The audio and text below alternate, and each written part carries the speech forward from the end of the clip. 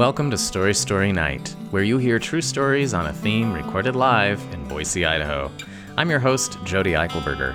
In this podcast, we featured 3 featured storytellers intermixed with a community story slam. We are rebooting in our 12th season by returning to themes from our first season. Our storytellers share stories inspired by the theme Coming of Age, Stories of Growing Pains and Rites of Passage. Grow up. It's story time. Hello? Yeah. Good evening, everyone. What a wonderful band. That was great.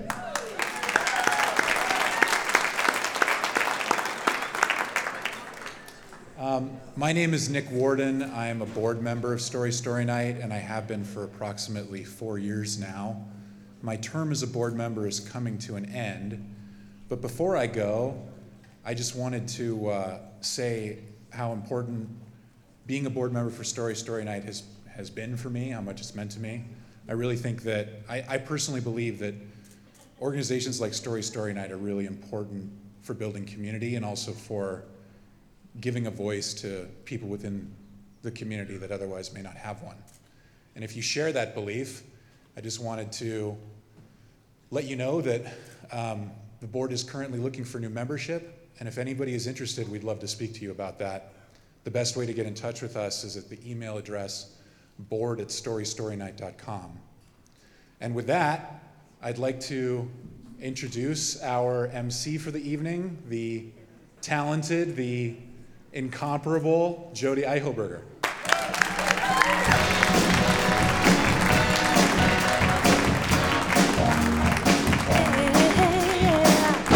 All right, thank you. I'm bringing Nick back for just a moment. Oh, by the way, that's Board, B-O-A-R-D, not B-O-R-E-D. Although if you've been to those meetings, I mean, let's just say I'm not as entertaining at those meetings as I try to be here. But I think one thing that Nick didn't mention is that he has finished his term. So he's been with us serving on the board for the last 4 years. And so this is his last official event. As you can see by our historical fundraiser here, sometimes we've had elaborate gifts for outgoing board members, trips, plane tickets, dinners, but this year we have no money, so all I can give you is a handshake and a thank you. Thanks so much. And thank you to Afrosonics. I don't think we have ever had the stage so full before with musicians. Wonderful. And boy, that keyboard is taking me back to a rite of passage. It's got a special, what is that called? Duct tape. Duct tape runs the world. Good. Dio, welcome. Thank you for bringing your group here. I can hear my voice rattling in the drums. That's pretty exciting. Oh, is it off now? Okay, now I'm just here. I was feeling like a ventriloquist. Thank you for having us. Have you experienced, or the group experienced, some kind of growing pains or rite of passage? Every time. I'm just kidding. Every show is a growing pain? We have the band sort of worldwide has about 150 members in it. And so every show is a bit of a growing pain. It's like, who's going to be here for this one? Okay. All right. This person's been with the band for about 6 years. This person's been for the band. Like, this is my daughter, Phaedra, by the way. This is her very first show with us. Wow. So she's experiencing the growing pains tonight. And a rite of passage, her first show. Exactly. Absolutely. So awesome. Cool. Well, thank you so much. Nice to have you here, Phaedra. As you can see behind me, historically, so this is our 12th birthday, if you can believe it. We have not been together with people on our birthday since our 9th birthday, so tonight feels pretty special. And yes, yay! In fact, famously, we were shut down right before our 10th birthday, and the show moved to my living room, and we broadcast over Zoom, and Jump was so sweet, they sent a cake to my house.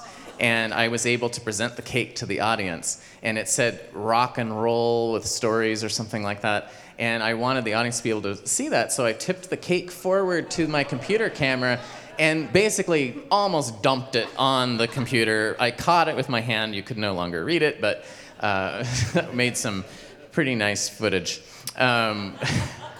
We also want to thank our season sponsor tonight, which is Boise Group. Thank you. And we want to thank our season subscribers. Raise your hand if you're a season subscriber. There's some spattered around. Thank you. Oh, someone's lifting someone else's. Thank you for that. So this time of year has been when we kind of do a birthday celebration. We invite people to add an extra gift.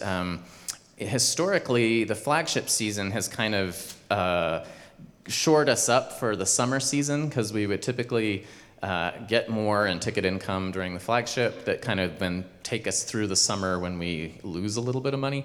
Actually, some of the hate emails we've gotten this year when we relaunched our public show, one of them said, "Oh, so Story Night's profit over people, huh?"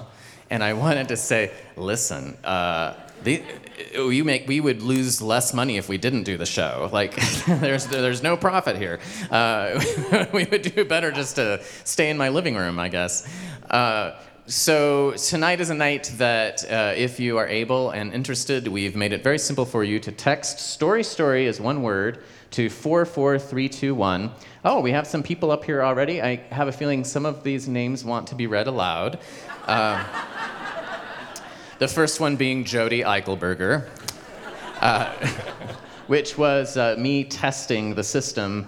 Look how far in advance I start working on these shows for you people. That was 8 days ago. No one in this town prepares anything 8 days in advance. Anonymous, a day ago. Ann Anderson, thank you.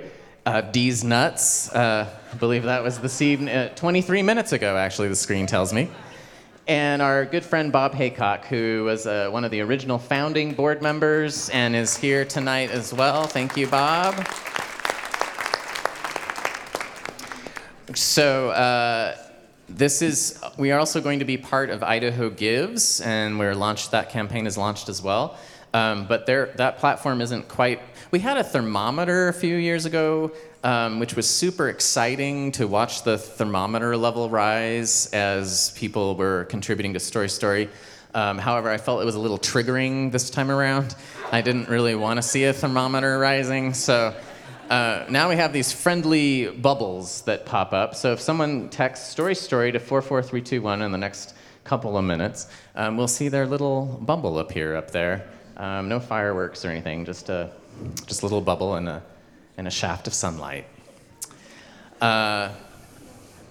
It's going away now, though, because we're going to send the screen into the heavens.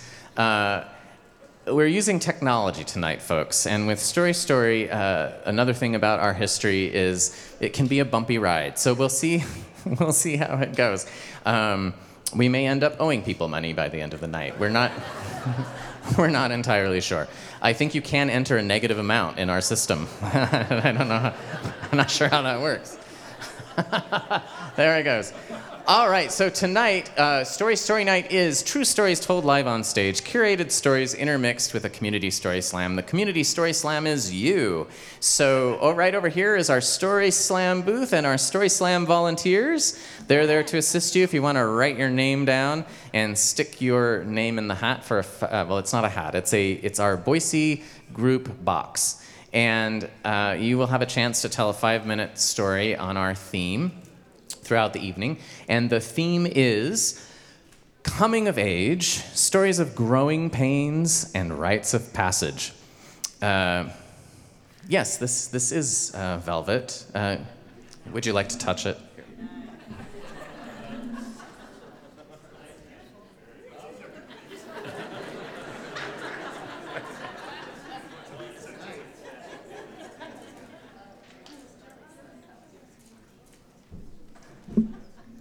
And we just had these reserved seats over here for Christine. So, Christine, if you're not sitting in your reserved seats, there's 5 right there in the front. Good. All right. So at least in my culture, there don't seem to be that many rites of passage. Growing pains, oh right, this is a costume, so the pockets don't work.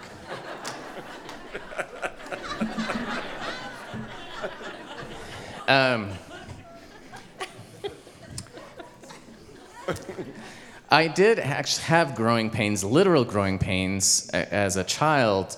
Apparently, my legs were growing so quickly that I would experience pain and couldn't sleep at night. And my mom would come in and rub the back of my legs and kind of soothe me until I could go to sleep. So those were pains that I experienced growing up. But rites of passage, I mean, some of them I kind of missed that I think other people had that I didn't have. And one of them is I used to have dark hair. And as a young lad, that dark hair kind of got a little noticeable. I had kind of a hairy upper lip. And it seemed a little too young to have a hairy upper lip. But my dad and I didn't seem to have the relationship where I could say, Dad, tell me about shaving. Like, how does it work? What do I do?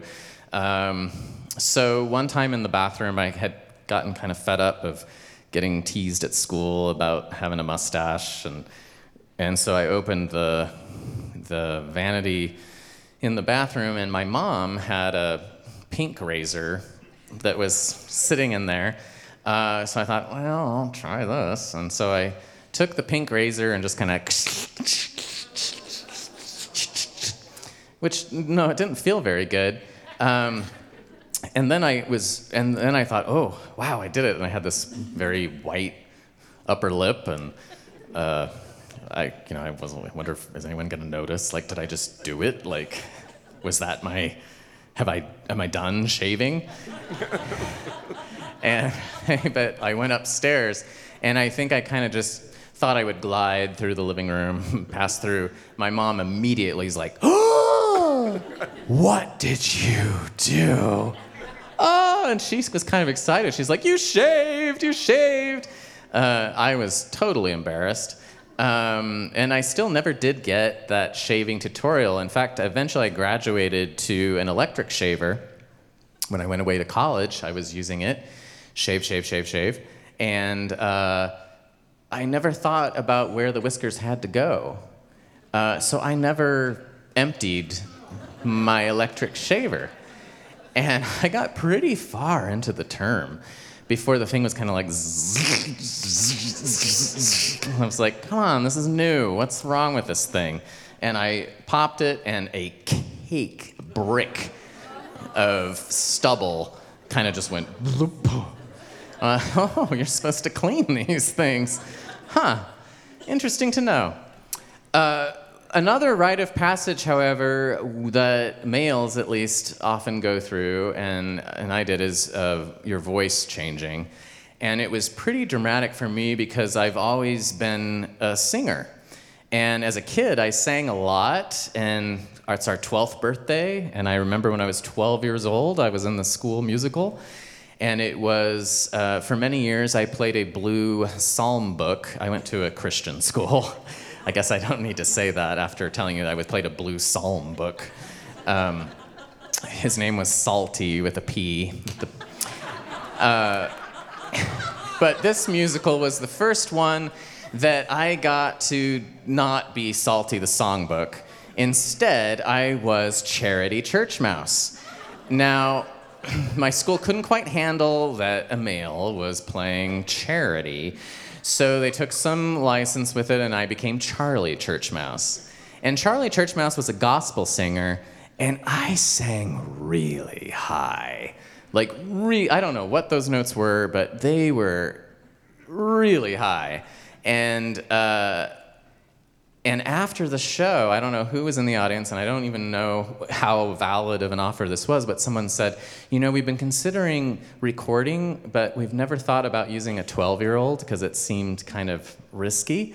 But would you come into our studio and lay down a demo track for whatever it is they were working on? And I was so excited, like, woo, I've made it. I'm going into the studio and recording a demo track. And the song that we decided to use for the demo, and so maybe it was kind of a Christian music organization or something, because the song we were going to use is an old one called In His Time. This might be painful. It was like, in His time, He makes all things beautiful in His time. And so I go back to record this, and that was the week. I've sung this song so many times, and I get to the verse that's, Lord, to you my life I bring. May each song I have to sing be to you a lovely thing in your time. And what it sounds like is, Lord, to you my life I bring. May each song I have to sing be to you a lovely thing. It was not lovely. It was not. And there was nothing I could do about it. And I used to sing regularly at our church services. It was a cassette time of age, cassette tapes. And there was a store called Christian Supply on Fairview Avenue that had a whole selection, mostly by people like Amy Grant or Steve Green, Michael W. Smith. I can't remember things I memorized 2 weeks ago, but I'm remembering all of these lyrics and all these names. So I would sing regularly with these cassettes, but as soon as that happened, I did not sing a note for anybody. Silent. For months. And it was actually very sweet, because it was about a year later, so I must have turned 13 already. My dad, apparently, unbeknownst to me, went to Christian Supply and selected one of these cassette tape accompaniment tracks and very casually just kind of walked up and said, well, you think you might want to try this again? And so I popped the cassette in, and it was no longer in his time. It was now in his time. But I kind of got into that. I was like, oh, hey, there's more things I can do with this. All right. As you find out with other things when you turn 13. But most of those things I never shared. So my voice I could share. We do have some people that I want to share with you tonight. And those are our featured storytellers. So I'm going to bring them up onto our stage in reverse order. And one of the things that's fun about tonight is we're kind of bookending our storytellers with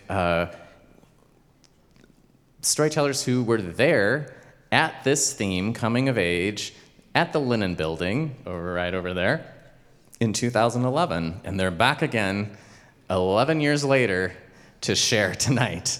So the first one of that is a featured storyteller who, I'm not sure if he's spoken at Story Story since then. It seems likely he should have, but anyway, he's here tonight. Please welcome Ben Kemper. And he gets to choose his chair, whatever you like. And our next featured storyteller is new to Story Story Night, but her story is rooted in nearly 4,000 years of tradition. Please welcome Elizabeth Sonerson.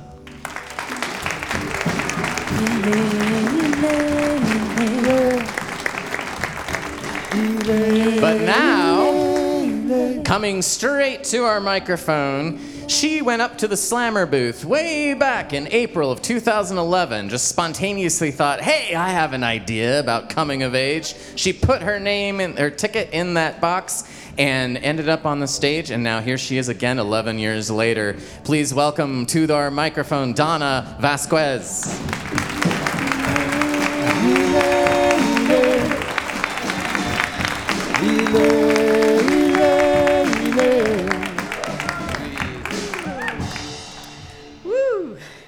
Who'd have thought this would have happened?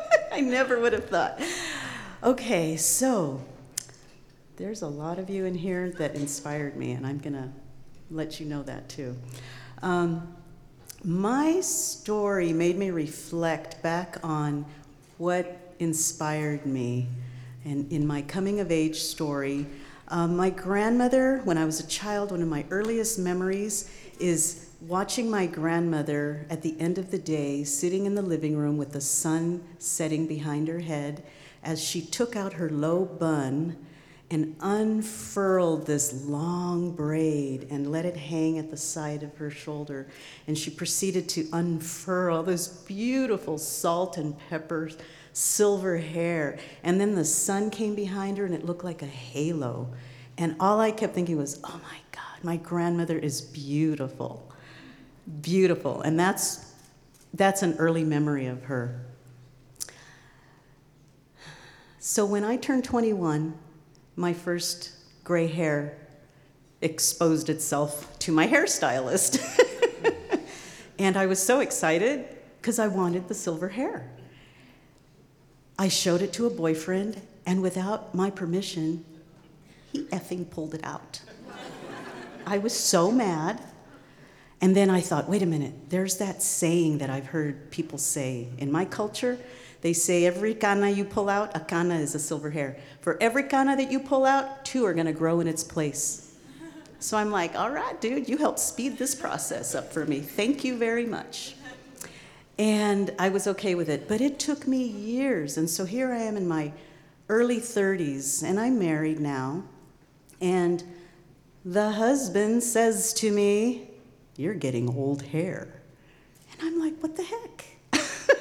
I like this gray hair, but I didn't say anything, and I was a people pleaser. And that's what I was in my early 30s, okay? A different person from now. And I went off and I dyed my hair to a stylist. She was so happy to color my hair. She did it a deep burgundy, reddish color. And the gray was so resistant that she had to reapply it. So the grays wanted to stay too. And then, mid-40s, I divorced that husband and I ditched the dye. And when I ditched the dye, another man came into my life, and with his support, I was allowed, not allowed, but it felt freeing to let the silver come in. And I was surprised that I only got one negative comment from one family member. Don't let yourself go. And no te vas a dejar.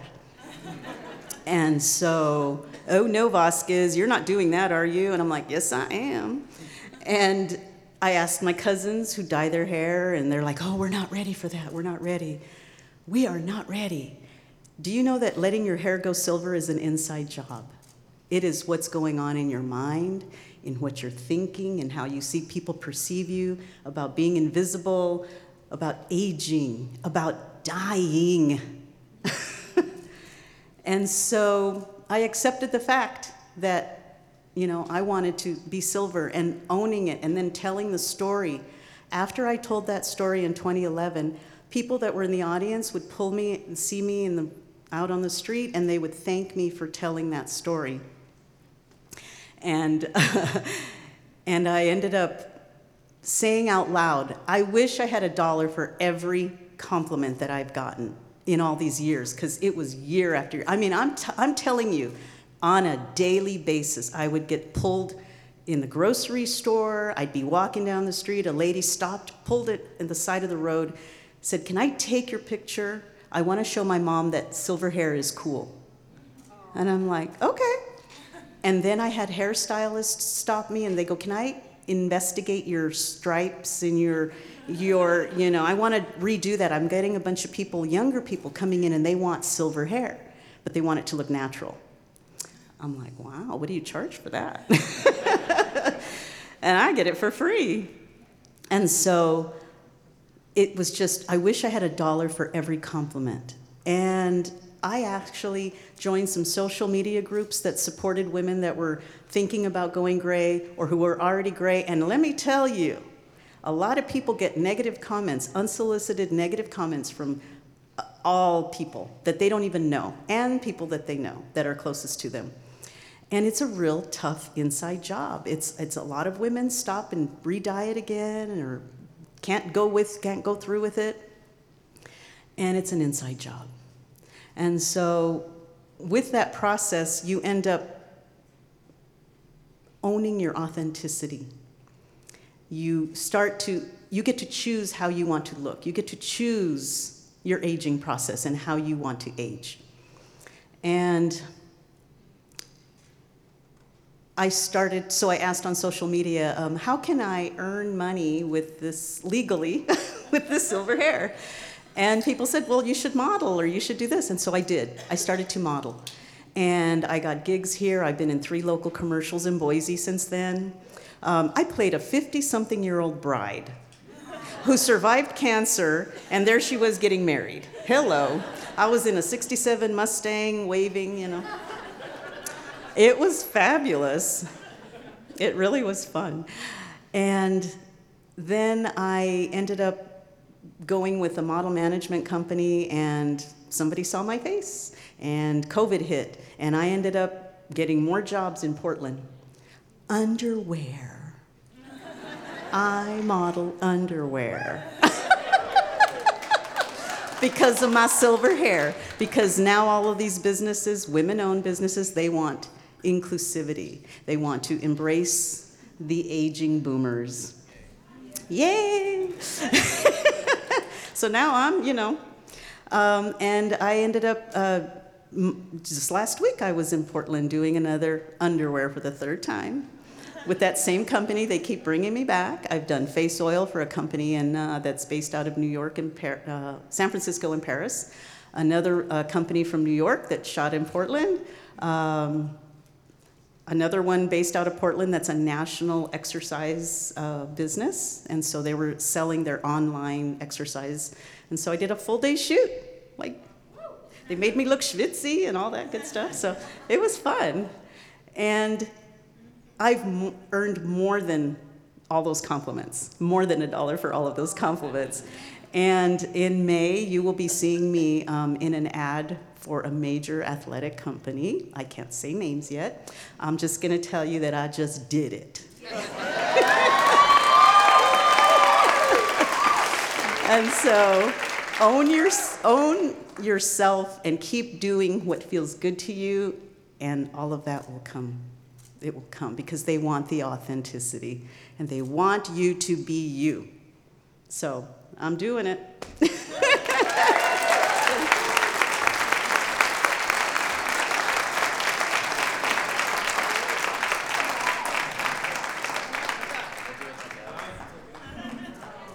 So I wear my hair in 2 buns and I unfurl it naturally. I get the natural curls.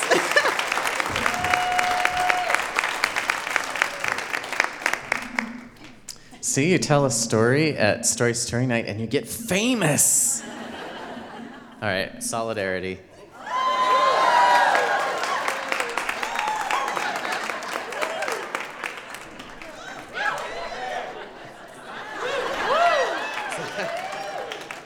I haven't learned to use it yet. All right, we, in the spirit of Donna and her slamming, we are going to have a slammer right now, I believe. If we can have the slammer box head over here.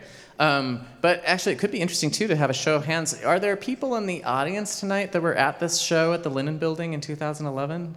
Look at that. Oh, my gosh. That is so great. Welcome back. Oh, another one over there. All right, come on over, and let's see who we got. So... whole bunch. Wow, you guys are all got growing pains to tell us about. Excellent. Now remember, you have 5 minutes on a theme. Well, he was just on stage, and we're going to bring him back. Ladies and gentlemen, soon-to-be former board member, Nick Warden.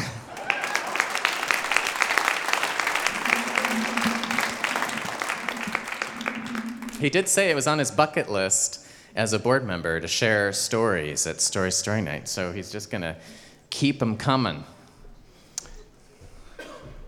Wow. I've never put my name. You never. This is the first time you put your name in. Yeah. Well, there you go. There you go. Thanks. Thank you. All right, 5 minutes. Well, hello again. So in late March of 2020, right as the lockdown hit, I made the wonderful choice to change jobs. I'm an attorney, and I left the security of the Attorney General's office and transitioned to a private law firm, seeking new opportunities. And over the course of the next several months, that law firm started to break into pieces and dissolve. And we were all working remotely at the time, and I have 2 small children. At the time, they were 2 and 4 years old. Childcare was a struggle because of daycare closures, and my wife and I both work full-time. And I was working out of an impromptu home office in my son's bedroom next to his crib.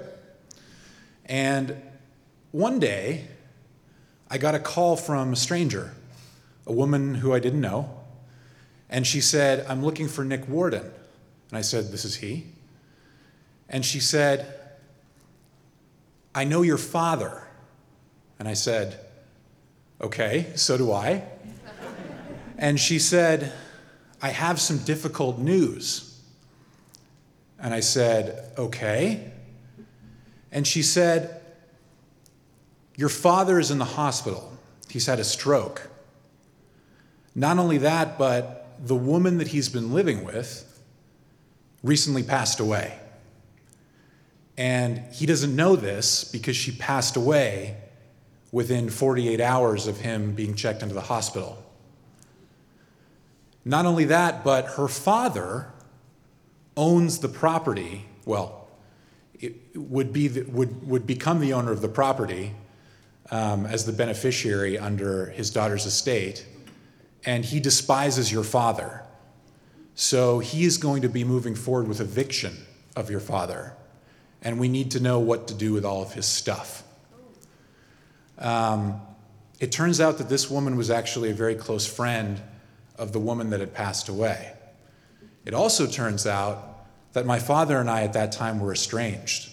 We hadn't spoken to one another in approximately 3 years because my father and my mother had gone through a very messy divorce later in life, and he and I had a falling out over his conduct during that proceeding. So I just kind of paused and said, "I thank you for all this information. I need to give this some thought." So we hung up the phone. She left me her number, and I sat and I thought, and then I picked up the phone again and called my brother. He lives in San Francisco. And I explained to him about the call I had just received. And we decided that we would initiate contact with my father, even though neither of us had spoken to him for many years. So we called him on his cell phone, and surprisingly, he answered. And he was in the hospital. His speech was impaired as a result of the stroke. And eventually we found out from his treating physician that he was lucky to be alive. It was a fairly significant stroke. And the first words that I told my father in over 3 years were that his girlfriend at the time had passed away and that he was going to be evicted from where he was living in the middle of a pandemic. So I asked him whether he wanted my help. And he's never asked me for anything, ever. But in that moment, he did ask me for my help. And despite the problems that I had had with him over the past few years, I agreed to help him. So I put my work on pause and initiated the process of getting him sorted out with Medicaid. It was extremely difficult to find a bed for him during a pandemic in a facility that could house him with his medical needs, especially since he couldn't fund it privately. But after calling approximately 25 locations, somebody ended up having a bed. It was extremely complicated moving him in because of all the COVID restrictions, but eventually we did get him moved in. I was able to retain pro bono legal counsel for him, who represented him in the eviction proceeding with his former girlfriend's father, and she was able to stave off the eviction until we were able to transition him into his new location. And eventually he largely recovered from the stroke, although it took quite a bit of time. And the whole time I was going through this, I was just having these really intense feelings of guilt. You know, even though I knew it wasn't my fault, a part of me was thinking, you know, if I had just sort of swallowed my anger and maintained contact with him, maybe he wouldn't be in this predicament. And I had a lot of rage directed at him for allowing himself to get into this situation, and just a lot of sadness about what was happening.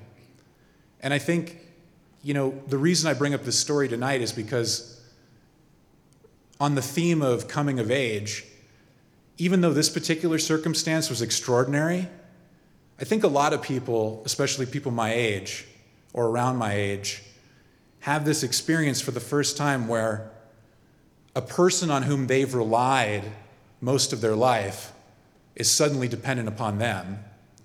And you have to sort of grapple with the circumstance and meet the challenge. And, you know, my father and I haven't retained contact. Once he was stable, our estrangement continued. But I am glad that I did get to reconnect with him for that period of time, if for no other reason than to be sure that he was okay. That's my story. Thanks.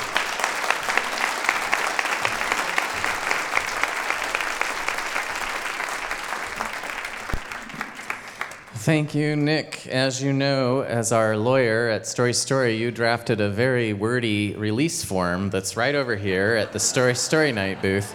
So if you would make your way over there so that we can have the rights to your slam, that would be very helpful. Reap your rewards.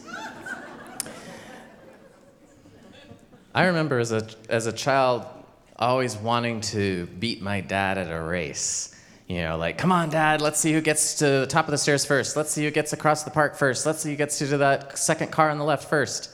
And then we were camping one time at Ponderosa State Park, which we did almost every August, and it came time for that race, and that was the time that I beat him, and I wish I hadn't. We're going to go to our next featured storyteller. And maybe this is a little bit of a race for this storyteller, too. We're super excited to have this new story on our stage tonight, sandwiched between our historic stories. Please welcome Elizabeth Sonerson.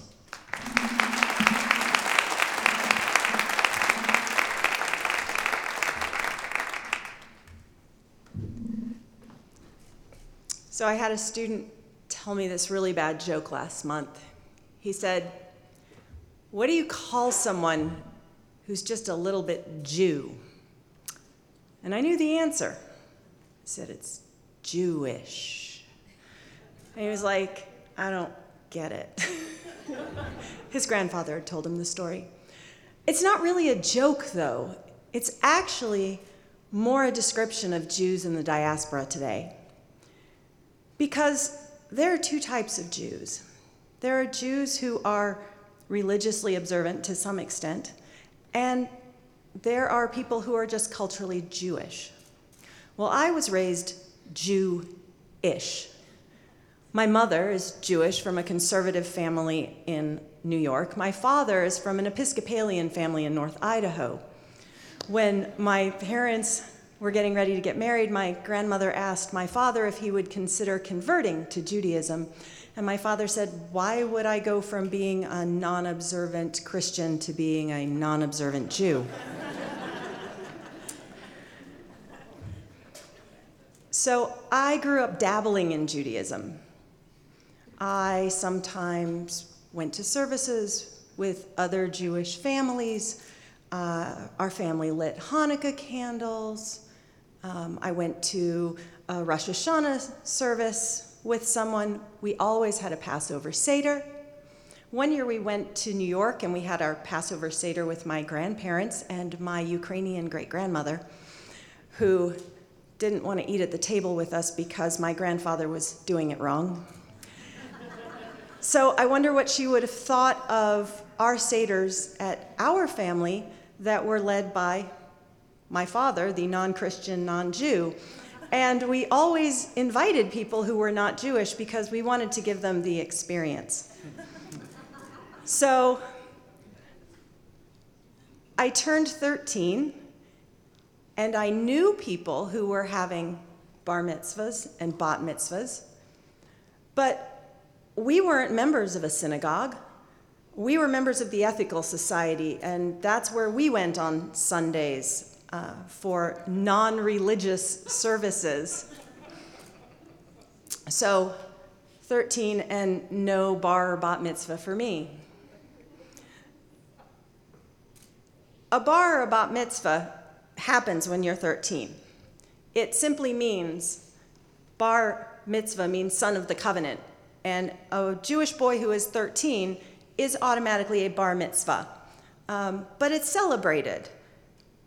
Boys study, they read the Torah, they have a party. Girls, bat mitzvah is only 100 years old. The first bat mitzvah was Judith Kaplan in March of 1922. So I went off to college, the University of Montana in Missoula, where it was strange to be Jewish in a place where there were not really a lot of Jews. So I looked for the Jews, and we tried to figure out how to be Jewish out in the world without our parents. So I started lighting some Hanukkah candles, and then my junior year of college, someone said, hey, let's have a Passover Seder. I know how to do that. I was the only one who had a Passover Haggadah, which is the book that has how you do a Passover Seder. So a trip to Kinko's, and I was set to lead my first ritual observance. And then I graduated from college and got my first job teaching, 1994, South Texas, on the Rio Grande on the Rio Grande River, in a community that was Hispanic at a school that was 100% Hispanic minus 3 students. And again, I was a fish out of water, so I looked for the Jews. Our counselor was married to a Jewish man, and they invited me to attend services with them at their synagogue for Rosh Hashanah. First year teaching is rough. It's exhausting. It's mentally draining. I had no energy to do anything, but you don't want to sit at home all the time, so what are you going to do? You go to synagogue. Before I knew it, I was there at least once a week. I went to services, special events, classes, and as I did, I started to learn the Hebrew blessings, the prayers by ear. And then I decided, well, I want to learn a little bit more. So I ordered a Teach Yourself to Read Hebrew kit. Came with flashcards. The first letter you want to learn is the Lamed. It's really tall. It sticks out. And the L sound you can listen for. So I figured out there's Shalom. And then I figured out how God is written. And over time, a couple words at a time, a couple letters at a time, I taught myself to decode Hebrew. And then that first year, at the end of the year, the rabbi said, hey, would you like to teach religious school next year? Why not? So I jumped in, I worked hard, I stayed 1 week ahead of my religious school class. I studied with the rabbi, I was there a couple times a week now, and the rabbi said, hey, would you like to have your bat mitzvah? I was 26 years old, and I said, bat mitzvah? That's 13, and he said, no, you can do it now. Why not? I'll give it a try. So I worked with the rabbi. I learned to read from the Torah. The Torah doesn't have vowels. You know, English has vowels. Well, Hebrew doesn't have vowels. They're little dots and little dashes above the letters, and the Torah is written without vowels. So you really have to kind of memorize your Torah portion. So again, I met with the rabbi. He recorded it on a cassette tape for me. Cassette tapes seem to be a theme tonight. And I listened to the cassette tape, and I memorized my Torah portion. And then we sat and we decided, well, what are you going to do? You have to give a speech. Okay, well, what matters to me? Well, what matters to me is there are not a lot of women in the Torah, and I'd like to talk about a woman. So I picked a section with Miriam. And then I had to write a sermon, a drash, on my Torah portion. And I really kept focusing on the idea that I was doing more than I had to. I didn't have to do this. So there's a Zimbabwean saying, if you can speak, you can sing. If you can walk, you can dance. And that became the central part. I can do this, I can do more. We had to special order from people that the rabbi knew a preprint copy of an egalitarian prayer book because there wasn't one. And we used that for my bat mitzvah. And so in 1997, I read from the Torah and I gave my talk and I became a bat mitzvah. And then I came to Boise. And I joined Congregation of Havoth Beth Israel, the synagogue here. And then I became a lay leader with the congregation. And then I got married there. And then my kids, when they turned 13, had their bar and bat mitzvahs. And so I went from growing up Jewish through this rite of passage to become fully Jewish.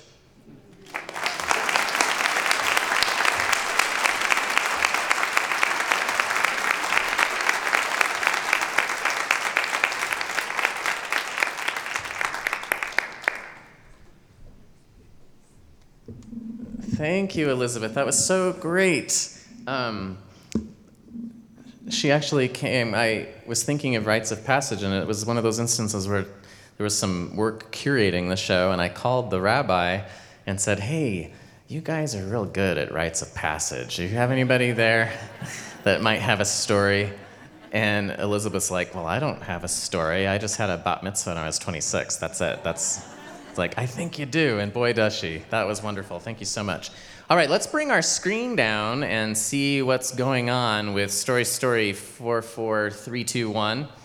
And while we're doing that, Afrosonics, you want to do a little bit of underscoring under my sponsor message? It doesn't have to be, yeah, there we go. Be an honor. Yeah, there we go. The Boise Group has been here through the growing pains of Boise real estate. We are a small, carefully curated group of deeply experienced real estate agents who live and work in Boise's most Boise neighborhoods. We are serving the world's greatest clients and are here to guide you through the rite of passage of home ownership with exceptional professional real estate skills in a 100% Boise style.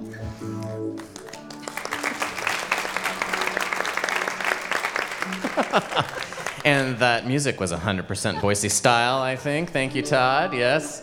It resolved like all things in Boise do. Oh, look at, here we go. People, did you see the bubble, friendly fly? I just coined that. It's called the friendly fly when it slides across. All right, thank you. Hey, there's all new names up here. Thank you so much. Nicole and Jill and Elvaria. Hey, that's a familiar looking last name. Lacey and Cassandra. Thank you for being a part of our birthday celebrations. I also want to point out a classy-looking lady who's sitting back here at a table all to herself. This is our original host and co-founder, Jessica Holmes.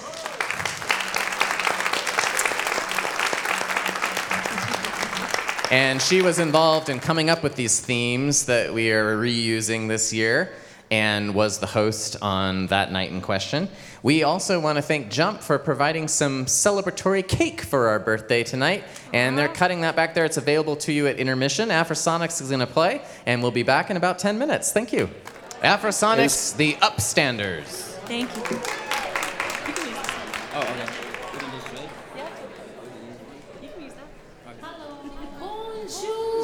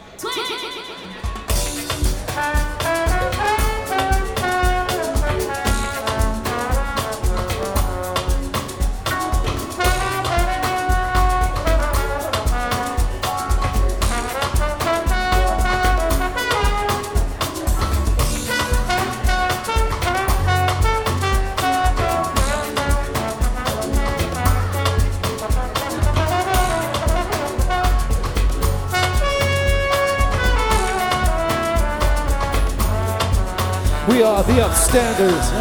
How you do? You stand up for me, I stand up for you. No matter how you do. You stand up for me, I stand up for you. We are the upstanders. We are the upstanders. With open arms, we are the upstanders. We are the upstanders. We are the upstanders. With open arms, we are the upstanders. We are the upstanders, big spenders, here with the youth, next generation. When you talk about purpose, dedication, I'm driven by love, my motivation.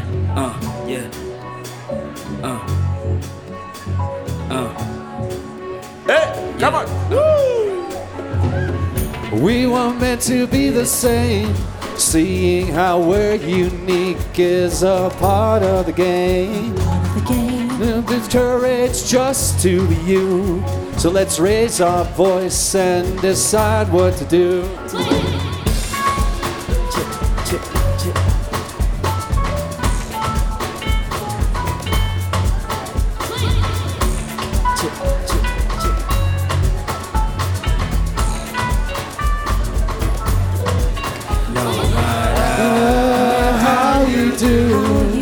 You stand up for me, I stand up for you. No matter how you do. You stand up for me, I stand up for you. No matter how you do. You stand up for me, I stand up for you. No matter. We are the upstanders. We are the upstanders. With open arms, we are the upstanders for you. No matter how you stand. With open arms, we are the upstanders.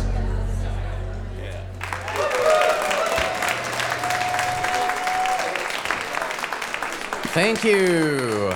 And again, that performance of Open Arms Dance is at the Morrison Center this Thursday evening at 7 p.m., featuring the dancers from Open Arms as well as Afrosonics.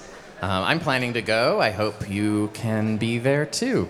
I have been told that there are a few people that don't understand what it means to text story story to 44321. So here's a really quick tutorial. On your device, what looks like this, you should have a text app.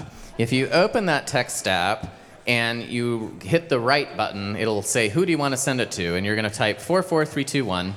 And then your message that you send to that is just story, story, one word. And then you hit send, it'll send back a link. You click that link, and then you're on your way. And we have, thank you, Lisa Sanchez. Thank you, happy birthday, Sally Oberlindacher. I hope I said that right. You did. All right. Carrie Bruce and Terry Lawrence, who also is our treasurer. Thank you for those birthday gifts. So the ultimate rite of passage is one that one of our dear friends has gone through recently. Those of you who were here for our February show saw him speak and tell a story about being up on the roof, which was... we're going to keep the screen down, if you would. We're just going to move to a different program. He let us know that he had terminal brain cancer. And the next month, just last month, he was here and was able to share about his rebellion against terminal illness and was able to thank his hospice workers who came with him to the show. And so we've put together a little bit of a compilation of some moments that he's been with us almost for half of Story's life, and that's Dave Lee. So we hope you can enjoy this reflective vision through one storyteller, Dave Lee.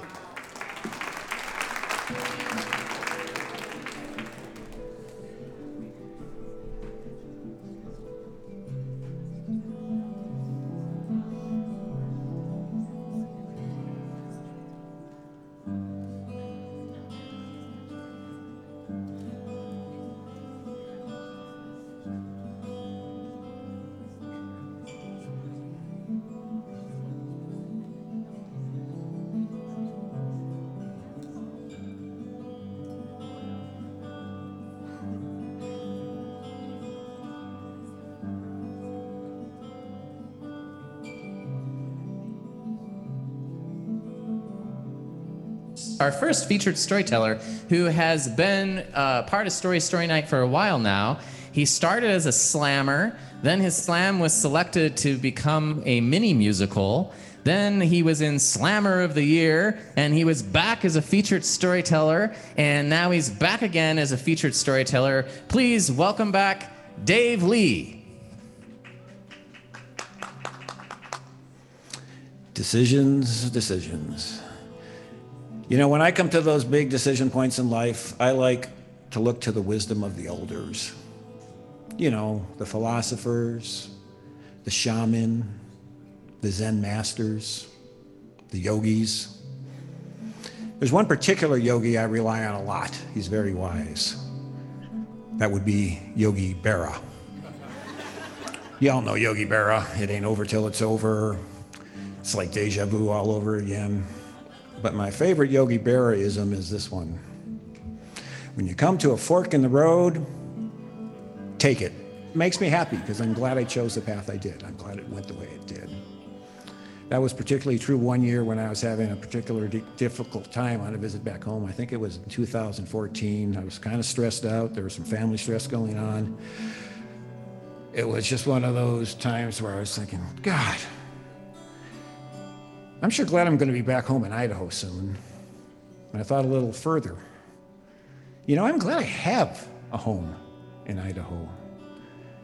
I'm glad I've had an opportunity to make my home in Idaho. And I'm glad I've had all these Western adventures that I've had. In short, I'm glad I chose the right path at that fork in the road.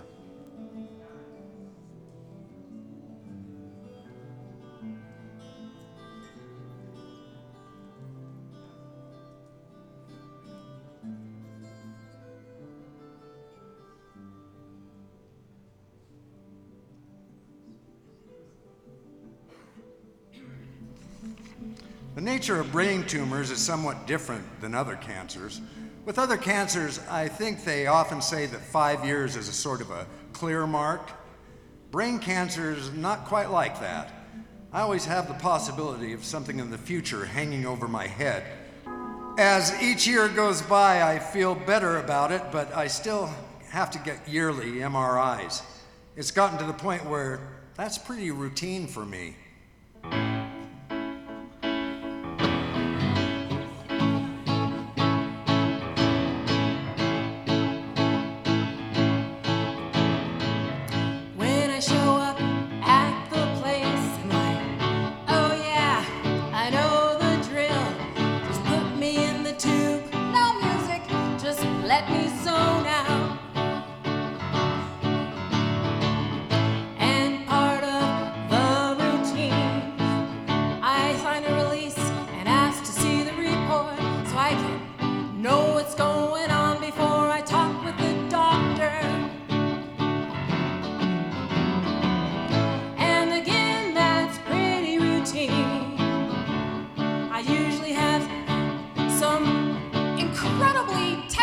Language, as you can imagine. 10 milligrams lidocaine, 1% is local anesthetic, PVT1, 3D, CRT, indirect correlation, no abdominal enhancement, 10 milligrams lidocaine, 1% is local anesthetic, PVT, but there's only 3 words I'm looking for, and they're usually somewhere toward the end, and that's no evidence of recurrent neoplasm.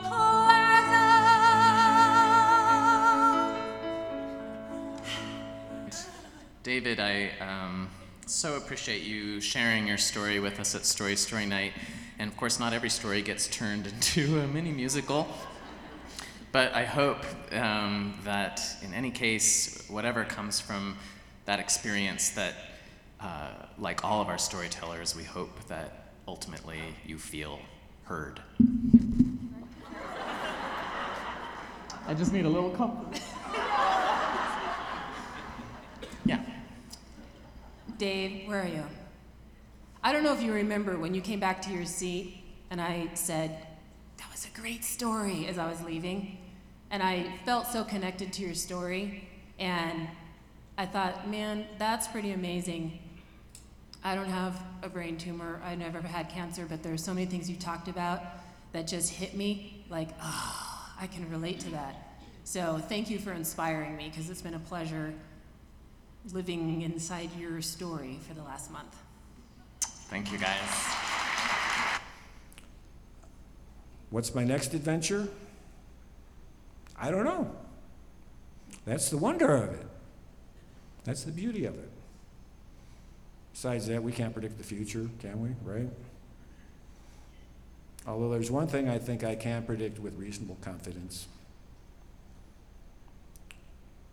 Whatever my next adventure is, I'm pretty sure that I'm not going to be wearing this.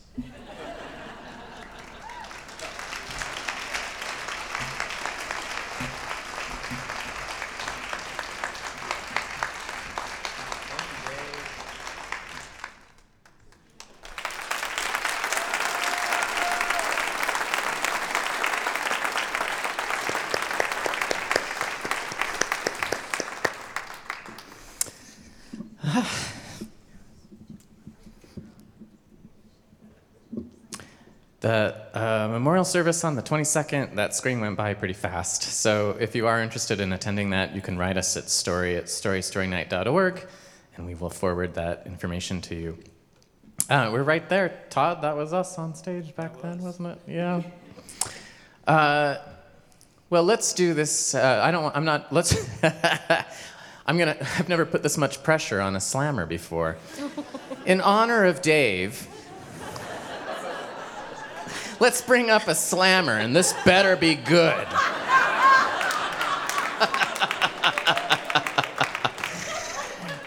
That's how it started with him before we turned his story into a musical. He just came up and shared his page 1 of 2 story. Lita hasn't done another musical since the pandemic took us out, but we might have one again maybe next year. We will. Good. And then to come on stage now, I'm not sure if this is the right way to say this. It sounds super cool. Sounds like you could be in Afrosonics if you wanted to. It's Dre Denise. All right.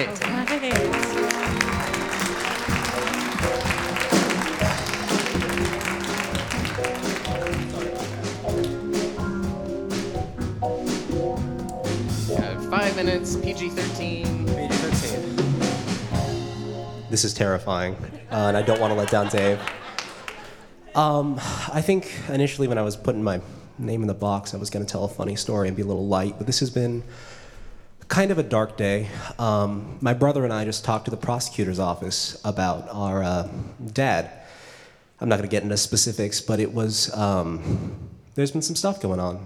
And so I figured I'd actually talk about what is essentially the most important stretch of my entire life. The pandemic was difficult on everyone. We all felt trapped, but not everyone had a warden. I did. My dad used the pandemic as an opportunity to keep us trapped, to keep my brother and I stuck inside of a house that we did not want to be in and inside of a relationship that we felt absolutely trapped in our entire lives. I could not see my friends for 6 months at a time. I would get that one rare instance where I would get this little bout of hope, and then I would be stuffed back into this house. So my mom's house, when I had the opportunity to go there, was a major refuge because I could just be okay, be myself, see people. Of course, I didn't tell my mom I was seeing people. Every night I would just kind of sneak out, and then the next morning I would appear back at 7 a.m., say I was going for a walk, and that would be it. But one night, that was not enough to cover it. I came back in the house, and there she was just peering at me. And I knew that I messed up. But I wasn't scared because of her. I was scared because her being there meant she was going to tell my dad.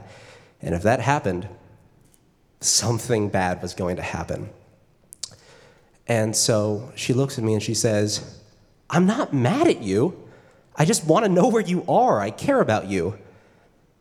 And that was the weirdest thing I'd ever heard in my entire life. Caring about you? What? And I realized right then and there that I have two options.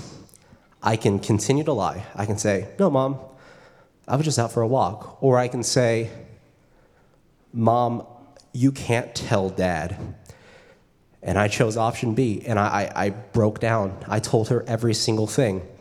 I told her that we'd been hurt for the past 15 years. And she said, okay, I'm gonna get you out of there. And so we made a plan that next Thursday, I was gonna go there, I was gonna grab my things, and then I was gonna get out. We weren't gonna tell anybody. And the days go by, and I'm scared, and I'm starting to feel guilty because, that's what happens in an abusive relationship. You get the sense of codependence. And that guilt came to such this rising position that my dad could tell that something was wrong. And the last thing he ever said to me when I was going to bed the night before was, something's up. I'll talk to you in the morning.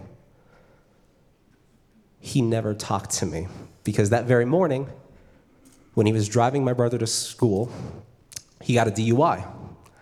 And it was like the universe was just throwing us a freebie because that meant that was his third one. He was gone. He was in jail, briefly imprisoned, and that was, we took that opportunity immediately. My brother, who was not going to come with me, packed up all of our things, and we had a fleet of vans from friends just coming out right in front of our house, and we were finally free. And we did not give him a reason. We didn't contact him because we didn't owe him that. And the next morning, we're sitting in the house, in my mom's house, and my brother just says, it is so quiet. And I wanted to cry because we had not had a quiet night in 15 years. And I'm in this weird superposition where, the growing still hurts. I'm 18. I've been out of that house for a year.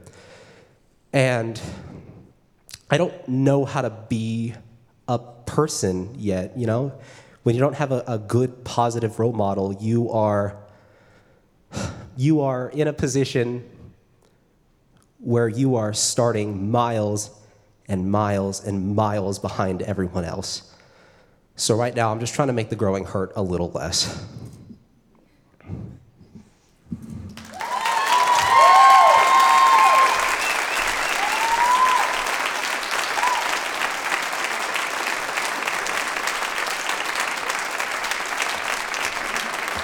Wow. Dre, thank you for sharing. We're not here to compare stories or contrast them, but I'm just reflecting back to the way I started tonight's show, saying, my dad didn't teach me to shave. Okay. Little perspective there. One of the things I wanted to mention too, when we saw the video of Dave's, all his stories that he told, is that the majority of those photos were taken by this lovely person right over here, Chelsea Hirata, who is causing Story Night a little bit of a growing pain because she's let us know that she's been with me for the last 6 years. She's let us know that this is her last show with us photographing. She's moving on to more things. I'm not going to say they're bigger or better, but because I can't because of my ego. But thank you so much, Chelsea, for everything you've done for us. And now I would like to invite our featured storytellers back up on stage, if you would. And we are going to proceed to our last featured storyteller. And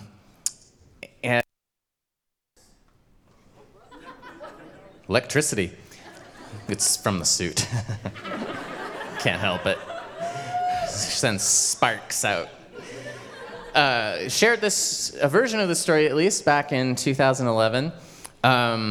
He's a member of the community that I enjoy as an actor in town because you always know when Ben's in the audience, he has this great, encouraging laugh that lifts me through all the shows that I've had the pleasure of having him in the audience. And he also is a theater critic in town. You can read his reviews for different shows.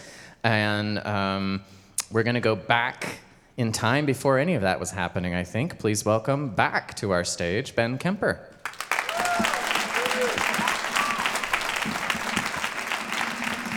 Thank you. Thank you. Growing up means different things for different people. I remember reading in my little junior National Geographic about the Maasai people of Kenya and Tanzania and how they expected their boys, in order to become men, to go out into the wilds and hunt, stalk, and kill a lion entirely by themselves. Now, I never had to do that. But the story stuck with me. I always expected adulthood to come charging at me out of the bush, and it would have teeth and claws and murderous intent. I was attracted to stories like these because when I was 6 years old, just knee-high to a grasshopper, a woman named Joy Steiner came to my school and changed my life. She was a professional storyteller, and I was so entranced by what she did and how she did it that I started stalking her as a tiny, tiny child from event to event to event. And instead of filling out a restraining order, she took me under her wing and taught me the art of storytelling. And this was very difficult for her because Joy and I were very different people. Joy was spontaneous. She could take a story and mold it to an occasion. I had to learn them all by rote. I had to make cassette tapes and listen to them. Joy was pugnacious. She always was standing up for herself, standing up for what was right. And I was terribly shy and hated conflict of any kind. And Joy loved children of all sorts, and I didn't. I've never liked children. Ever since I was a tiny child, they were so loud, so chaotic, so bloodthirsty. But under her tutelage, I became a storyteller. I would tell at my school, and I would tell at other kids' schools, and I would tell at museums and libraries and retirement centers. And eventually the word got out all the way to the ears of a man named Al Blank. Some of you may know him. Al invited me to come tell stories in Shanghai, China. He was the head librarian of an institution called SCIS, Shanghai Community International Schools, which were 3 different campuses spread throughout the cities of Shanghai and Hangzhou. And they served kids aged kindergarten through 12th grade, seniors in high school, that were the children of expatriates who worked in those cities from all over the world. And they had a wonderful education, but they had never seen a storyteller. And Al thought it would be a good idea to bring this skinny kid from Idaho all the way to Shanghai to tell for them. And of course I was terrified, and of course I doubted it, but I thought, this is my chance. This is my metaphorical lion hunt. I will go out into the wilds, and I will come back a storyteller and a man in my own right. But little did I know, I would not be meeting a lion out in the wilds. I would be meeting 3. The first one found me in the cafeteria. At the first school, they had asked me to stand against the wall of the kitchen and would bring in the grades one by one and line them up on the floor. And I was telling them the story of Stromboli Baboli, the Italian ogre. Stromboli with his hairy, curly pigtail and his furry legs, and instead of feet, he had hooves. And just as I was getting into the rhythm and the flow of the story, a kid raised his hand from the middle and said, "Excuse me, what's a hoof?" Well, these were kids from all over the world. English was sometimes their second, their third, their fourth language, and I had to stop and figure, well, what is a hoof when you get down to it? And as the story was drifting further and further away, and I was trying to grasp back to where it was, the dishwasher in the kitchen behind me started up. A colossal dishwasher, an industrial dishwasher, a dishwasher that went ang, ang, ang, ang, ang. And while I was trying to get the story back and still figure out what a hoof was, a door opened on the far side of the cafeteria, and a troop of kitchen workers came out carrying laden bins full of silverware and plates. And they didn't choose to cross all the way around the seated kids. The first one got right up on the stage and walked right in front of me. And then another, and another, and another. And the story was completely gone from my mind. And I was just standing there watching this parade go past me until finally, as one mounted the stage, I turned to her and said, "I am Stromboli Boboli the ogre, and I will eat you up." And she looked at me, and she stepped off the stage, and she led the rest of her fellows all the way around the audience. And was it rude? Yes. And was it inconsiderate? Yes. And was it expedient? Also yes! First lion defeated! The second one I met when I was upgraded to the auditorium to perform for the high schoolers. High schoolers are a very difficult audience. Most of them never want you to know that they have enjoyed anything ever at any point in their lives. And I was used to that, even though I had not entered high school myself. I was this weird, awkward, pimply pre-freshman. And I was watching, right where Al is sitting now, a kid front and center, really not enjoying himself at all. He had bright red hair, thick dark glasses, a little chin shrub, and he'd worked himself into a knot of discontent. And when it came time for the question and answer portion, he raised his hand and in a perfect German accent asked me, "So, since storytelling is, to all intents and purposes, a dead art form, what do you really intend to do with your life when you grow up?"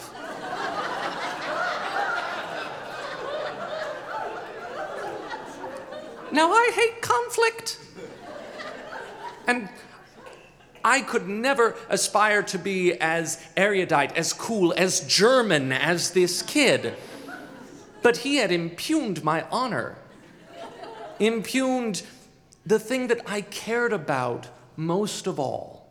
So I looked that ginger lion right in the eye, and I planted my feet, and I raised my voice to say, actually, storytelling is going through a renaissance in the United States. There are festivals that draw thousands of people from across the country. Professional storytellers tell in all 50 states. And more than that, people from New York City to my hometown of Boise, Idaho, will come together in a room and they will share stories with each other. They choose to do this. So I think storytelling is alive and well, and I'm going to keep doing it. And he sunk 2 inches in his chair. Second lion, vanquished! The third one mauled me. It was my last performance at the last school for the audience that I feared more than any other. First graders.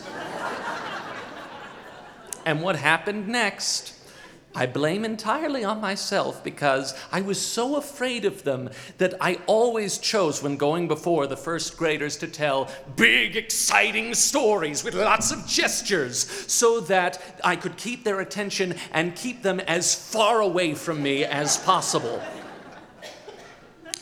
And I was telling them a folk tale from Nigeria, from the Yoruba, the story of the Iroku man, a giant, all made out of wood, who stalks the roads at night with his hard Iroku wood club. and likes nothing better than to come up on the unsuspecting and bang, bash them over the head. And the story had gone well, and I was finished, and the first graders hadn't attacked me. And so I was not expecting it when one little boy raised his hands and says, "Sir, thank you for the story. Can I give you something?" And I said yes, like a fool. And he came up out of his seat, and he walked up to me, and I leaned down to look at him, and he looked me right in the face and said, "Bang went the Iroko Club!" And I went down, and the rest of the class rose up and swarmed me. All of them pummeling with their tiny little fists, shouting, "Bang with the Iroko Club! Bang with the Iroko Club! Bang with the Iroko Club!" The teachers were, of course, on the sidelines, laughing. And I lay there thinking, is this how I die? Today? But finally the bell rang, and the swarm lifted up and departed. And I discovered that I was lying there on the floor of their classroom, laughing. It was fine. They were just kids. They were playing a game, something that I had never had the courage to do, inflict violence on a complete stranger. But they had certainly enjoyed the story. Third lion, gone. And so I came back to Boise, a storyteller in my own right. And like I promised that German kid, I have kept telling ever since, barring a global pandemic or two. But just a week ago, I was back in a Boise elementary school for the audience that I once feared most, first graders. And we got along just fine. Thank you.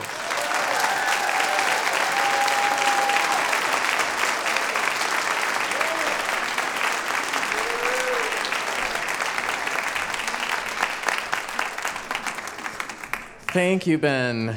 Oh my goodness. I'm so happy that you're still telling stories. That's so cool. We tried to do a little bit of a "this is your life" moment right here, since we knew the story. I actually talked to Joy. She no longer lives in Boise, but she was super excited that you're still sharing stories. And we invited Al Blank, who I would acknowledge now, and you would be surprised that he was here, except that he sat dead center in the front row. And it's also April, and I can see every single face in this room. But here he is, the guy who got this all started. Thank you, Al.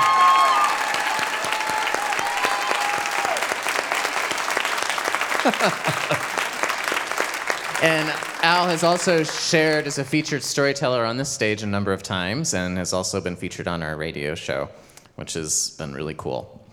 It does remind me, actually, of a story that synthesizes the two of you together, because I went to Shanghai in this horrible, it was supposedly a television show that they were filming there using puppetry, and they assembled a troupe of us to go over to Shanghai and do this show. And our crew, no one spoke English. The studio was incredibly dirty. There were things falling from the ceiling. Fires kept erupting around the set because they were using wooden clothespins to attach gels to lights that were like 2,000 degrees Fahrenheit, and they would just burst into flame randomly. And one of the other puppeteers standing next to me looked over at one of the crew members who had this long hair growing from his chin. And, you know, we just crashed in there. We didn't know the culture. But that puppeteer, young puppeteer, just reached over, grabbed that hair, and pulled it out. Which we learned later that is I don't know the appropriate, it was a wisdom hair, I think. And it's a sign of wisdom, of growing, and being wise. And the person was so shocked and stunned. Actually, they vanished and we never saw them again. The rest of the, to this day, I have no idea what happened to him, except that he isn't as wise, unfortunately. Let's bring up a story slammer, shall we? We've got a bunch of people in here that share a story tonight. 5 minutes, PG-13, your story told from your point of view. It's nice if it has events in it as opposed to only ideas. Who do we got now? We have, there are two ways I could say this last name. I'm going to say Patty Bowen. There we go. I was about to say Patty Bowen if no one answered to that one. Which is right? Is it Bowen or Bowen? Oh, well, that's why you didn't come up, because I didn't. It's the jacket. Welcome, Patty. Clothespins. Fires everywhere. Hello. Wow. We've got 5 minutes. Let's get down to it. So this is a coming-of-age story about kind of that period where you no longer are kind of a child to your parents. I mean, still a child, but like less of a child, and become more of an adult. So it was the Christmas where both of my siblings were coming back. I was 15 years old. My sister was coming from college. My brother was coming from college. And that meant to my parents, they were done parenting. They'd gotten 2 kids into college. The other one would get there eventually. And so to mark this momentous occasion, we decided to do what any Idaho family would do and go out to the desert with all of our guns and shoot at random things and get so drunk.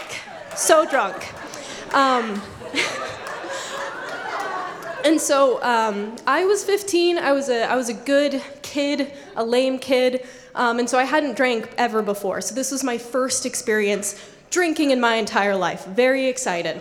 And so we drive out to the desert, we put stuff all over the place, we're shooting, my brother has a bottle of whiskey, we're just taking shots left and right.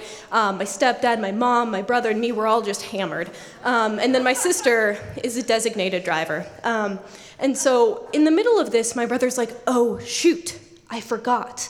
Today is the day that my girlfriend of 9 years is going to be singing at church, and she's going to be the person who's like in front leading the choir for Christmas Day. We have to be there. So we're all very drunk at this point. So we pack up all the guns, we pack up the whiskey, put it under the seat of the car, and then we drive all the way back into town and pile into the back row of church, hoping, praying that no one notices that we are drunk off our hats at Mass on the Lord's Day. And so we get into Mass, it's going okay. It starts to go really poorly when my stepdad, very tall, very rotund man, falls asleep within 10 minutes and starts snoring. That's the first sign that we failed. The second sign is the choir is going. Katie, my brother's former girlfriend, is singing beautifully. And I'm over here, I've got my songbook, and I am yodeling, because I'm doing this. I'm so drunk that I can't stand up steady. So I'm moving back and forth as I'm singing, and it's getting really bad. And my sister is getting madder and madder. And this whole time, we look over, and we had an exchange student, a Guatemalan exchange student named Raul. And he had obviously come with us to the desert to get the Idaho experience. And we can't find him. We're looking for him. Raul is gone. And so the rest of Mass goes through. My sister is building up anger, and Raul is nowhere to be found. And so Mass ends. Katie takes my brother aside. They're having a very curt conversation. And we're circling the building. And after about like 15, 20 minutes, we finally find Raul. And we're like, Raul, where did you go? And he looks over at me and he's like, lo siento, me dormí. Which is, he had gone into the bathroom and fell asleep on the toilet. And been there for the entirety of Mass. And so we wrap up, we get into the car, and so now we have, this great family tradition, but I do think my sister still holds it against us to this day. She has not been back home for Christmas for 5 years now. Unfortunate, but the growing pains, right? Thank you so much.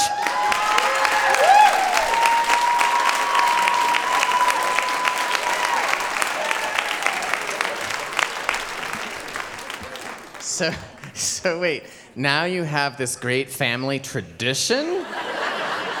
Do you mean to say you go out into the desert with your guns and beer on an annual basis and then attend Mass? Or... I see, okay. Wow, okay, Idaho, God and guns. That's... Well, we try to pull out all the stops for our birthday shows, so we're gonna bring the screen down, and we have live on Zoom from Guadalupe, what? Guatemala. Live from Guatemala, Raul. There's no way I could do that. Are you kidding me? Ha, I didn't even know she was gonna share a story. I've never even heard of Raul. I didn't even say the country right. Okay, let's get another slammer so I can get myself in some more trouble. While I frantically look for Raul. Maybe I have him on FaceTime Messenger. Oh my gosh, we are never gonna get through all of these. We're gonna be here all night. Well, all right, it's Heritage Evening because coming to the mic is the OG herself, Jessica Holmes.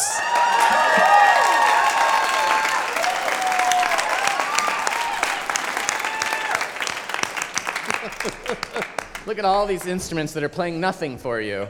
I love it. This is amazing. That outfit is amazing. I walked here, and as I walked in, I realized that I was pitting out in my dress, and I was like, this is the perfect coming of age. I had to tell this story because Mr. Blank is here, and really, Story Night would not be here without Mr. Blank, and I will tell you how. When I was a high schooler, I don't know if you can imagine this, but I was a real dork. I'm so cool now. My superpower then was invisibility. I prided myself in no one noticing me. I used to wear these big oversized overalls and white t-shirts and just slumped around the school like this. That was pretty cool. My home life was, I realize now, not the best coming of age story. My dad was really addicted to meth, and my mom was this evangelical Christian, so it was this strange dynamic, strange intellectual dynamic. And I was just trying to get by unscathed. And the thing about I was a really shy kid. I didn't really ever talk to anybody, which was my superpower, as I said. But the thing about that is, it's just a tough life, not ever being seen by anyone. And the first person who really saw me, I feel like, was Al Blank. And Al Blank was a librarian at Bora High School at the time, and he started the coolest club in school, which was the Essay Club. And I love telling people I was in the Essay Club in high school, because even though it sounds super dorky, it really was the coolest thing in my life. Al, he went around to English teachers and just asked, is there somebody there that stands out to you in your class? And for the first time in my life, I feel like someone saw me, my English teacher saw me, and she told Al Blank about me. And I was invited to this group of kids, handpicked by their English teachers, by Al Blank. And I still remember that first meeting that we had. Just this ragtag group of like 6 kids. There was one aspiring model. There was one wonderful Jewish girl. A really intellectual kid. It was a strange group of kids all sitting together in the Bora High School library. And Al, he decided that we would all read essays on a theme and talk about them over tea every Sunday. Which sounds so dorky, but the greatest day of my high school life was the day that Al Blank would personally come around to our classrooms and deliver our packet of essays. He put a little sticker on the manila envelope, and I felt so special. And we talked about, the themes ranged from everything from like, I remember the abortion was a hot topic, still is, who knew? We talked about food, I loved the food one. Just all these different themes, and it was the first time that I feel like anyone cared to hear something that I had to say, like that he cared about our intellectual lives in a way that no one else did, and it changed each one of us. It changed our entire life being in that club and knowing Al Blank. I still remember in college, I got a call from Al, and he left a message on our answering machine. My roommate was like, we got the weirdest spam today. He was just like, this really deep voice was like, this is Mr. Blank. It's obviously not a real person, it's a real person.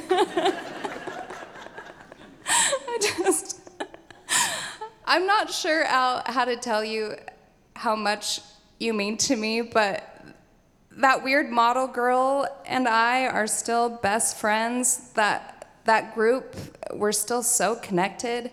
Story Night, I never would have started without you. And I've never had the desire to be a mom, but I've always had the desire to be a mentor because of you. And I just had to tell this story to thank you for starting the seed of Story by just letting somebody share their thoughts on a theme, even when they seem like maybe they should just be part of the crowd. And you changed my whole life, so thank you, Al Blank.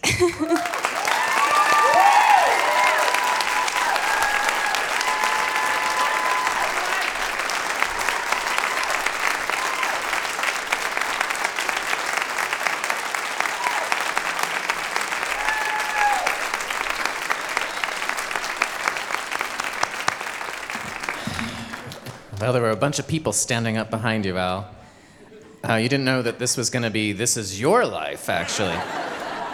All right, who else has an Al Blank story? Let's get that coming up here next. Let's do one more story slam, shall we? Boy, this night went by fast, but I feel like we gotta do at least one more story, because we really gotta roll. I want to hear something more about Al.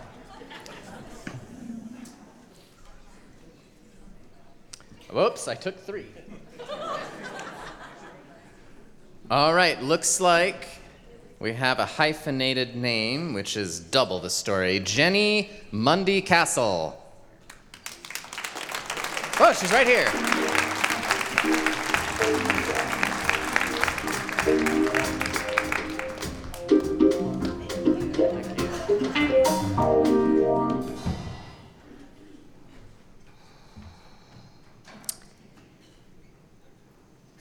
It could be okay, my doctor told me. It could be. They could be okay, my doctor told me. She was talking about my breasts, and this is PG-13 because it has to do with breastfeeding, which has to do with breasts. And unfortunately, breasts are often not talked about as PG-13. And that hurts all of us. It hurts our children because we can't talk about breasts. So my nipples are inverted, and I knew that this could be a problem when I had a child. I talked to my doctor about it, and she said this could be okay. It might be okay. They might be okay. And I'll make sure to schedule a lactation consultant for you. And she did, and my child was born old enough, 9 months, over 9 months, as those of us who have had children know 9 months is a lie. It's always more than 9 months, right? So it was more than 9 months, but she was full term. She was small, and I have inverted nipples. And she was small. She was 5 pounds, 6 ounces. And the lactation consultant came to me, and she trained me, and she taught me all the things that if I were somewhere else, maybe my mother or my grandmother or my culture would have taught me about breastfeeding, about how to do it, about how to help the child understand how to latch. And I couldn't latch. She couldn't latch. She didn't latch. In 3 days, she didn't latch, and the lactation consultant said, no, she's latching.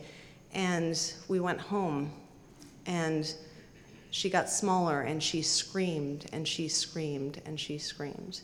And she did nothing but scream, and I didn't know anything about children because this was my first child. And so I thought that's what babies did. Babies cry, babies scream, that's it. And the 3-day checkup came, and I took her in, and the doctor told me she's starving. She hasn't had anything to eat for 3 days. And the lactation consultant was wrong. She hadn't latched. My nipples, my breasts failed her. My body failed her. It was my fault. That was my experience. I know that's not true intellectually. That was not the reality of what had happened. But she was dying, and it was my body's fault. That was my experience. And it was the fault of the world not having had an experience of someone showing me what it meant to truly latch, to truly breastfeed, to be told that a bottle is bad, period. You can't formula feed. It's not okay. And I couldn't formula feed. And so they put her in the NICU, and I went into the NICU with her, and she was happy for the first time ever because they gave her a bottle of formula, and I was terrified of the formula. And it's why? Why was I terrified of the formula? Because she was starting to live. But the stories that I had heard, the story of breast is best, that's it. That's the only thing. And there's one way to mother. That one way to mother is a false truth. It is not true.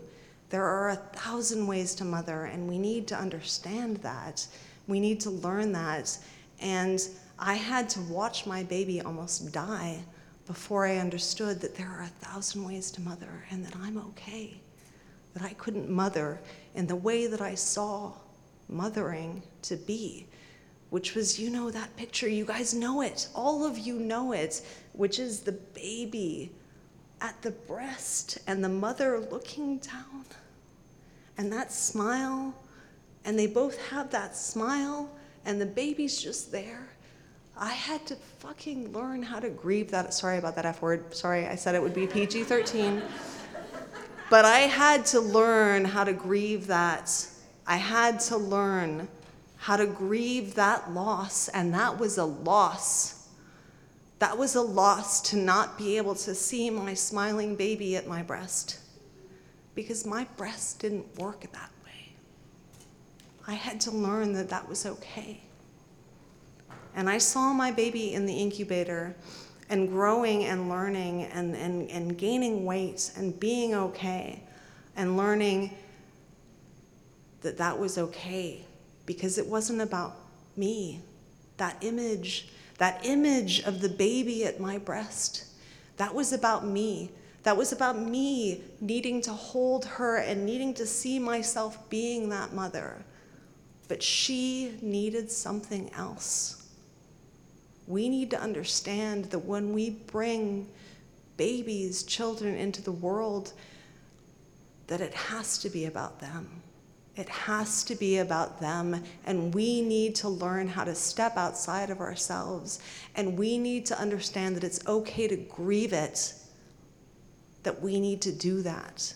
We need to grieve the loss of ourselves when we become parents, because we have to let go of ourselves and our own needs. She's okay now. My daughter, she's 13. She's had some issues. She's had some issues. She's had eyesight issues, things like that, as a result of having starved for 3 days. And I've learned, and I know now, that we just need to let it go. We need to let ourselves go, and that's what parenting means.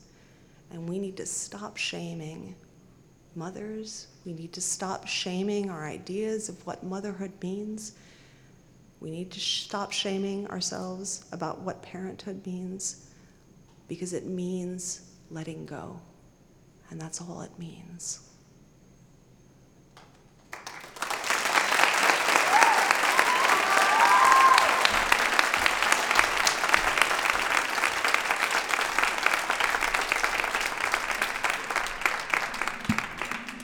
Thank you, Jenny. Okay, we're gonna bring our screen down, and that was just, for me, that is part of why I am so passionate about Story Night, is those stories being shared, and you think it's your own unique one, only happened to me experience, and then somebody else in the audience is like, oh, that happened to me too, or I didn't know anyone else thought that way.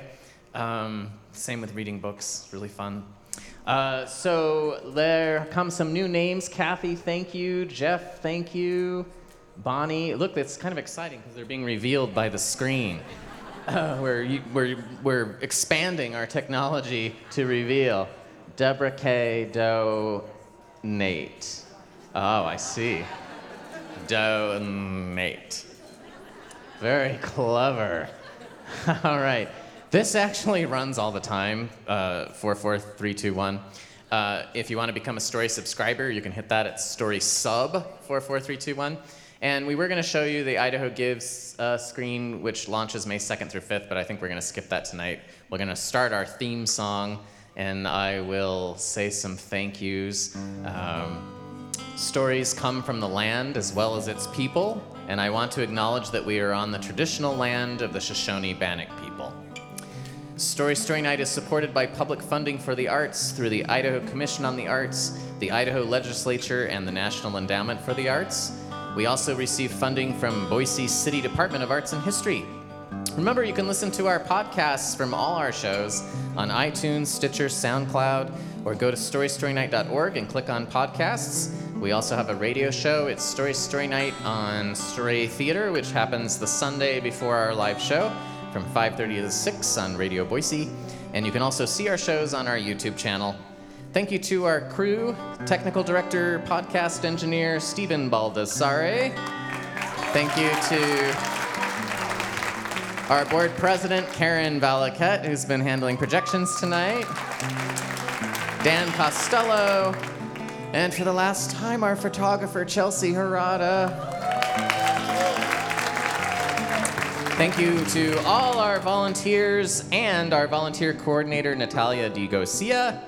Thank you to our board of directors, our Story subscribers, our camera operator, Stan Carey, and to Jump. Story night. Story, good night. Beginning, middle, now at the end. Thank you to Jump and the crew here for hosting us. Join us next on June 28th for the launch of our summer season, The Wizard of Oz, outdoors at the old Idaho Penitentiary.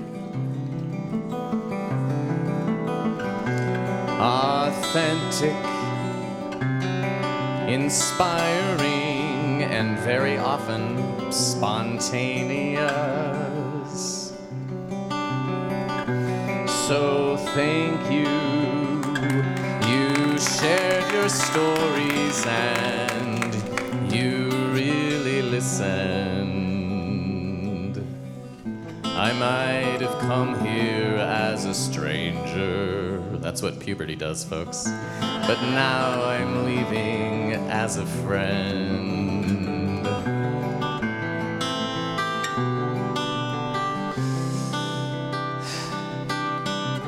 And so the story doesn't end.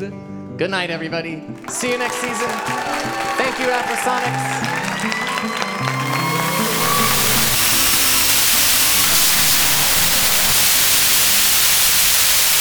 Thank you for listening. If you'd like to see the show, this entire show is available on the Story Story Night YouTube channel. Support the podcast by publishing a story pod on the Board Book Network. Story Story Night.